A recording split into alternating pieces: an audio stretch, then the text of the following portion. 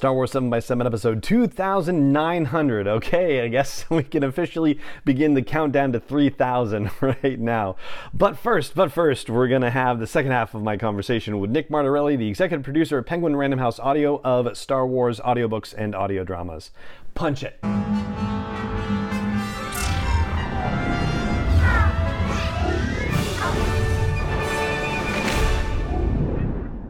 Hey Rebel Rouser, I'm Alan Voivod and this is Star Wars 7 by 7, your daily dose of Star Wars joy. And thank you so much for joining me for it. So, the second half of my conversation with Nick Martorelli, and we're talking about the Essential Legends collection, which, I think I talk about on the podcast in general, like in addition to, in this conversation with him, it's not so much that the Essential Legends collection is stuff that we really talk about here on the podcast very much, because we really are more about the current canon storytelling. And yes, we might talk about things that were in Legends that make it into the canon and that sort of thing. But the reason why we're particularly talking about the Essential Legends collection on the podcast here is because Patty Jenkins has said that she is looking at the Rogue Squadron novels as inspiration for her movie. And so the fact that the Essential Legends collection is making a point of adapting all of the Rogue Squadron novels, or at least the first few so far, into its collection, and that they've been doing unabridged audio versions of the Rogue Squadron novels, and including that with this whole initiative, well, that's really the reason why we are checking these things out. So that informs the questions that I developed for Nick as part of this conversation around the Essential Legends collection, but it obviously goes beyond just the Rogue Squadron adaptations, as you learned in yesterday's episode and as you will continue to learn in today's episode. So without further ado, here is the second half of my most recent conversation with Nick Martorelli, an executive producer at Penguin Random House Audio and the guy working on all of these wonderful Star Wars audiobooks and audio dramas. And you mentioned Alphabet Squadron 2, and I remember that one was also rather unusual because the recording happened and the releases happened during the pandemic, and you had actually three different narrators for the three different books. It was, I believe, Saskia Marleveld for Alphabet Squadron, and Carol Monda for Shadowfall, and then January Lavoie for Victory's Price. Yes, yeah. The pandemic, as we were recording through the pandemic, we had this opportunity to sort of like opportunity and also requirement to sort of shift as we went along. So it was every series is its own unique challenge and its own unique bit of fun. So swinging back though to the Rogue Squadron novels, since we've brought those up, it's so wonderful to have Mark Thompson doing this. Was there any particular thing aside from just the obvious of him being an amazing narrator to begin with, like anything particularly special that he brings to the table that made him just the perfect choice for the Rogue Squadron books? I mean, aside from everything you've already said about him just being terrific, he actually recorded one of the X-Wing books when it first came out. Oh, really? Recording of it. Yeah, he did, I think, book, I'm not going to remember off the top of my head, but he had done a Rogue Squadron book. Mm-hmm. And so when the opportunity came to start the series over again, so to speak, his was the first voice we thought of, because it was like, well, he's already done book 10, so we might as well get him to do book 1, right? And start it off. He's also great.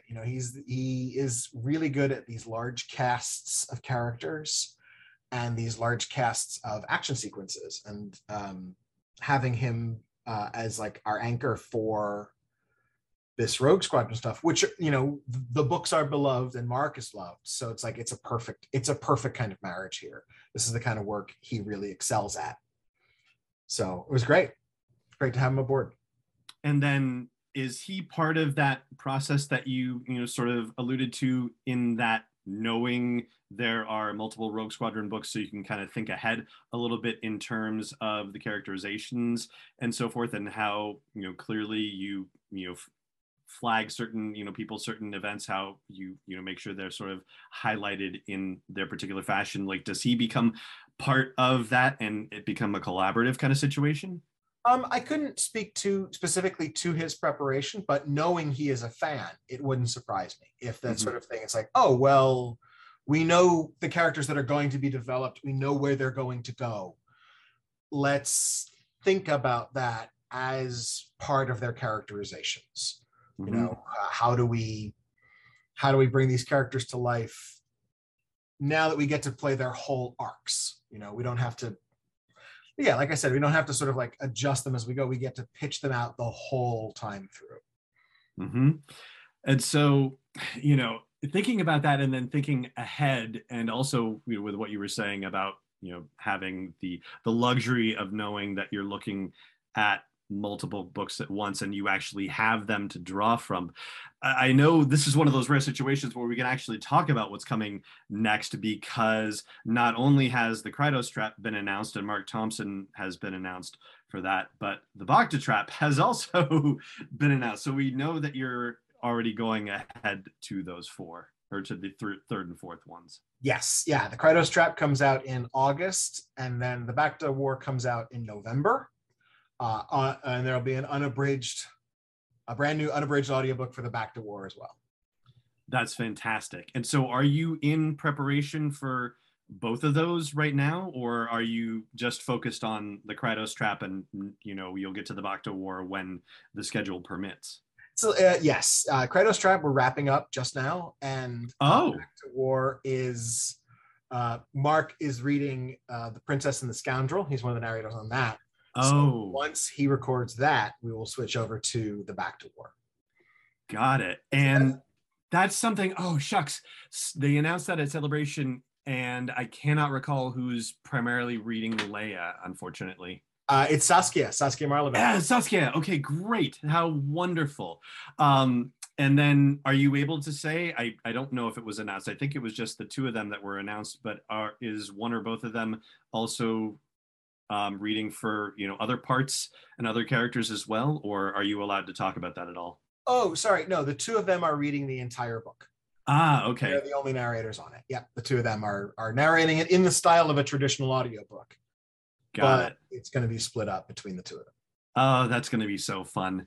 And something else that was just recently announced, which I think is spectacular too, is that the Darth Maul Shadowhunter book is going to also get an unabridged version. So this will be, I think, the first time that a wave of your Essential Legends collections is having two unabridged audios released at the same time. And you're getting Sam Witwer to read it. We are. Sam is reading our Darth Maul book. Yes. He was another, like, as soon as I heard we were going to do the book, I was like, well, there's only one choice for this. He had read as part of, from a certain point of view, The Empire Strikes Back. He was on the stories of the Clone Wars that we did, Stories of Light and Dark. Yes. It's so fun to work with him. It's so great to have him into our audiobook group.